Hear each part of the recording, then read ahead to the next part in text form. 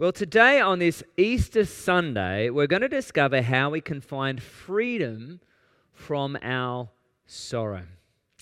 And to introduce this topic, I want to show you a little video called Empty. Now, if you're listening on the podcast, people up there, check out sermonspice.com, Empty, the video Empty. Let's watch it now. I want to show you this. Teary when I watch that video, do you? Well, if you don't, it's okay, but I love that film. I love that clip. Well, today maybe you feel empty because of disappointment, because of depression, because of heartache, anxiety, relationship breakdown, or because of some other trouble. Or maybe that's not you today, but you know what it feels like to be empty. I think we all know at times what it feels like to be empty, don't we? But today, because of the empty tomb, we don't need to feel empty. We can be restored and live in hope because He is risen. Today, because of Christ's life, death, and resurrection, we can live in victory over our sorrow. We can be free from our sorrow. Do you want that? Do you want that? Well, to find answers to our sorrow and pain, we're going to look at the incredible impact Jesus had on the life of Mary Magdalene today. A woman who was once greatly troubled, but when Jesus set her free, He set her free indeed. And as we look at her story, we're going to discover that we too can be free from the emptiness and sorrow in our lives that we struggle with. So let's get straight into it, because Christ can give you freedom from your sorrow because Jesus restores us. Jesus restores us to live for Him. Now, from the get-go, let me say, Mary's story of restoration doesn't begin at the resurrection. No, it begins when she meets Jesus. And that's true for many of us too, isn't it? Our story of restoration begins when we first meet Jesus.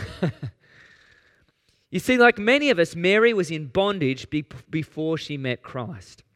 In fact, her bondage must have had a devastating impact on her life. Because the scriptures describe her like this: Mary, called Magdalene, from whom 7 demons come out. It's difficult for us to fully grasp the pain and the bondage these demons must have put her through. I think the closest most of us have come to such an experience is watching a scary horror movie. But when you read the scriptures, you see the terrible impact that demon possession had upon people. They were tormented, they were lonely, they were damaged. This was Mary's condition before she met Jesus. But when she met Jesus and encountered the power of the King, everything changed for her. Have a listen to the full story of Mary in Luke 8. After this, Jesus traveled about from one town and village to another, proclaiming the good news of the kingdom of God. The 12 were with Him, and also some women who had been cured of evil spirits and diseases. Mary, called Magdalene, from whom 7 demons had come out, Joanna, the wife of Chuza, the manager of Herod's household, Susanna, and many others. These women were helping to support them out of their own means. Now, did you catch that? Jesus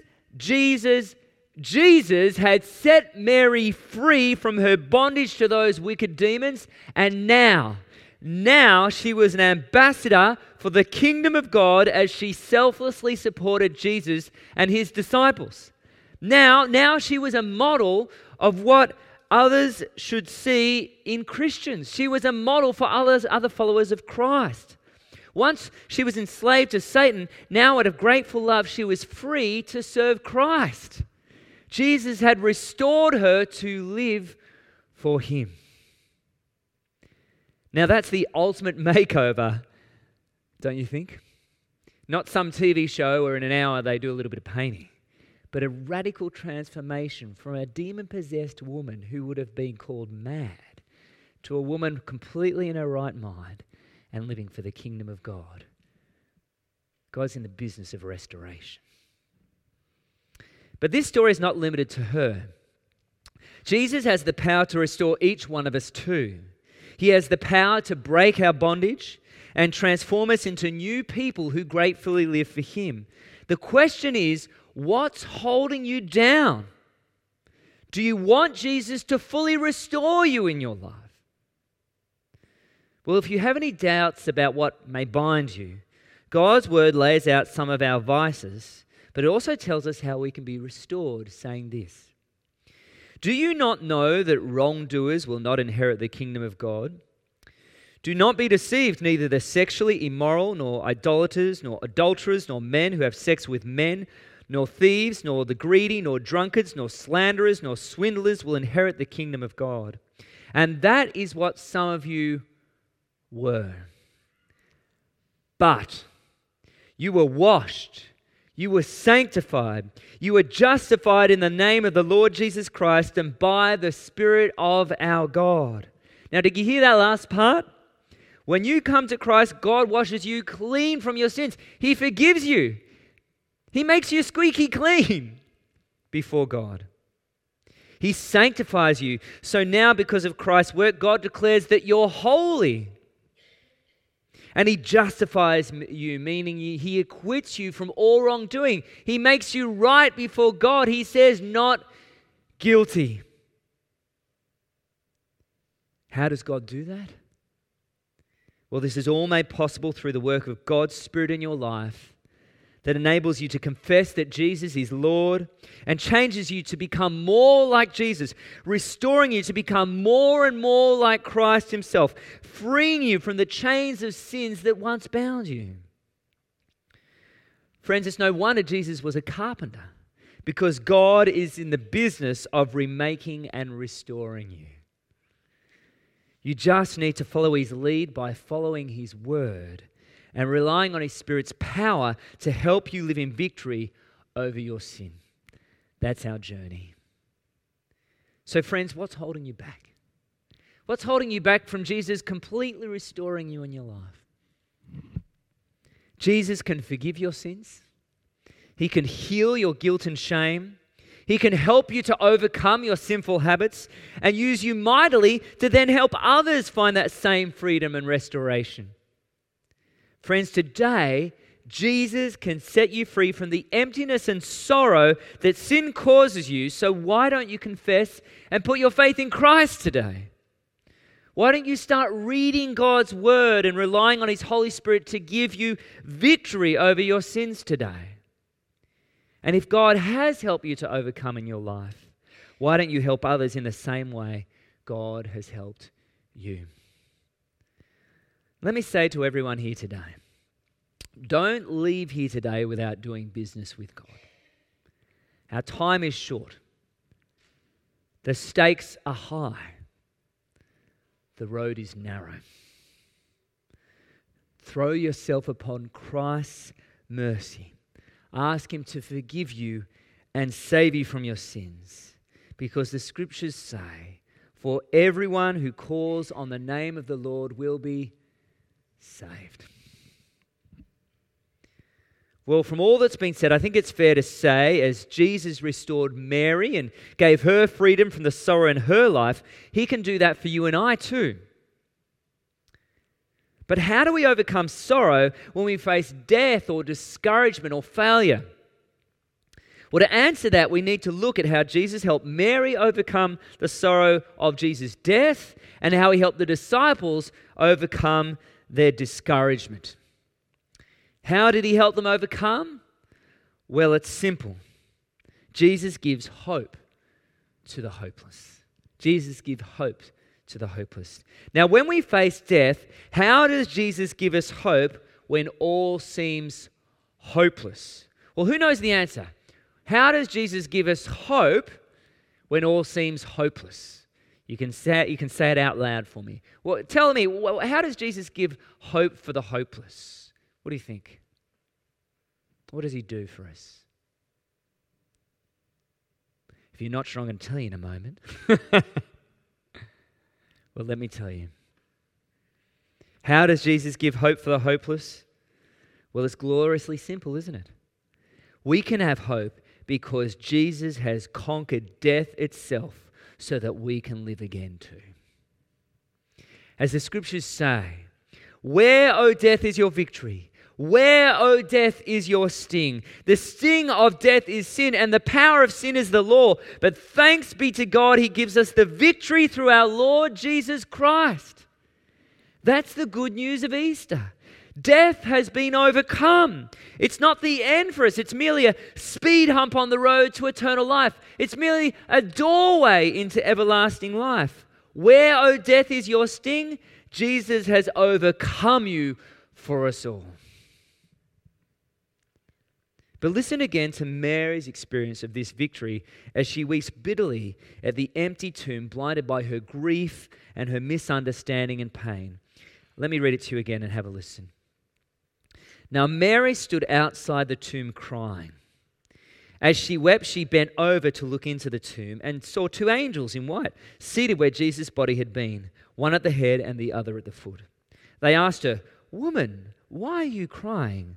"They have taken my Lord away," she said. "I don't know where they have put him."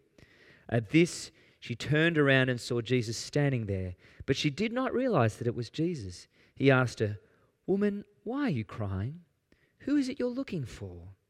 Thinking he was the gardener, she said, "Sir, if you've carried him away, tell me where you've put him. I will get him." Jesus said to her, "Mary."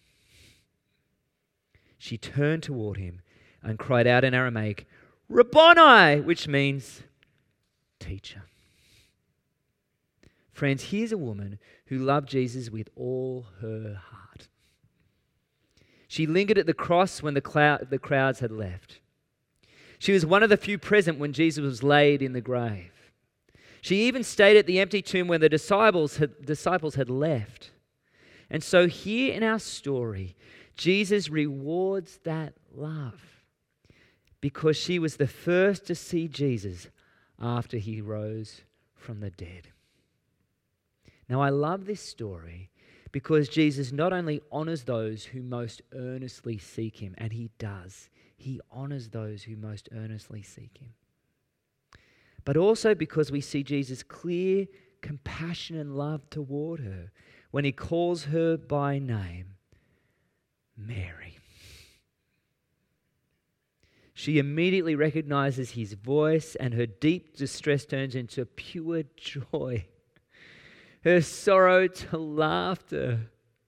Her confusion to clarity. Her pain to glorious pleasure as she exclaims, "Teacher." And we know from the account in Matthew that she threw herself at Jesus' feet. Jesus, her Lord and ours, is alive.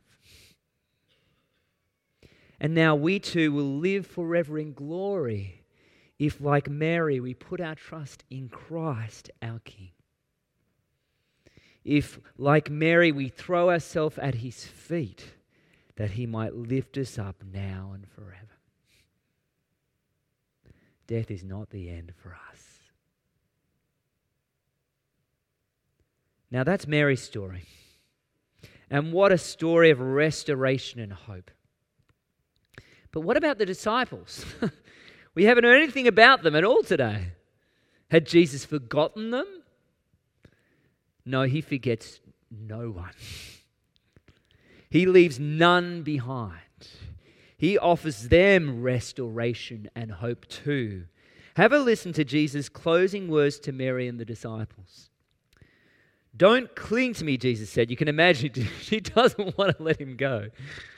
"For I haven't yet ascended to the Father. But go to my brothers and tell them, I am ascending to my Father and your Father, to my God and your God." Mary Magdalene found the disciples and told them, "I've seen the Lord." Then she gave them his message. That would have been pretty exciting for her when she told them that, eh? Now get this. Jesus restores and gives hope to the disciples through Mary. How does he restore and give them hope? Well, listen to how kind and gracious Jesus' words are to his disciples. He asked Mary to carry a message to his brothers. He asked her to tell them that his Father was their Father and his God was their God. Man, it's only 3 days before that they had all abandoned him and fled before him. Yet Jesus, their merciful master, speaks as if all was forgiven and forgotten. He doesn't hold any grudges. His first words aren't, "Where were you?" His first thought was to bring back the wanderers, to heal their wounded consciences, to restoke their courage, to restore them to their former place, and to give them hope. That's what Jesus is like. He loves and restores deserters and backsliders like us, like the disciples. He has compassion on those who are broken and hurting. He gives hope to the empty. And I know this from personal experience. As David says in the Psalms, as a father has compassion on his children. And he's talking about a good, loving father here. So the Lord has compassion on those who fear him. For he knows how we are formed. He remembers that we are dust. Friends, Jesus will never leave or abandon you. If you come to him, he will restore you and he will give you hope. Because Jesus doesn't change. He's the same yesterday, today, and forever. So just as he dealt compassionately with his wavering disciples on the morning of his resurrection, he will deal the same way with us who believe and love him. You see, Jesus promises us this: "My sheep hear my voice, and I know them, and they follow me. I give them eternal life, and they will never perish, and no one will snatch them out of my hand. My Father who has given them to me is greater than all, and no one is able to snatch them out of the Father's hand. I and the Father are one." And if that's not clear enough, have a listen to God's word to us. "Never will I leave you, never will I forsake you." So we say with confidence, "The Lord is my helper. I will not be afraid. What can mere mortals do to me?" Brothers and sisters, Jesus will never, ever abandon you. Others may, but Jesus never will. Jesus wants to restore and give you hope. That's his business. Some of us are in the business of retail or hospitality. You know what Jesus is in the business of? Restoration and hope. That's his job. Jesus, restoration and hope giver. So why don't you come to him today to receive his restoration and hope? Mary did. The disciples did. I personally have. Many of you have. You can too. Why don't we pray and ask God to help us? Lord, many of us here today are silently suffering. Even on this Easter Sunday, a day where we rejoice, there is pain within us. There is heartache. We may be bound by sins that we can't seem to overcome. We may be struggling with anxiety or depression that doesn't seem to leave us. We may have all sorts of difficult situations in our lives that we feel overwhelmed by. Or perhaps today it's not us, but we know those who we love struggling this way. We pray today in the mighty name of Jesus that you would give hope here to those who feel hopeless. That you would restore those here who need restoration. Restore us, Lord, to live for you. Help us know the goodness of the cross and the hope of the resurrection. Thank you that you could make Mary, a demon-possessed mad woman, into a gospel witness of Jesus, a model for us to follow. Thank you that you're in that business of restoration. Help us, we pray. In Jesus' name, amen.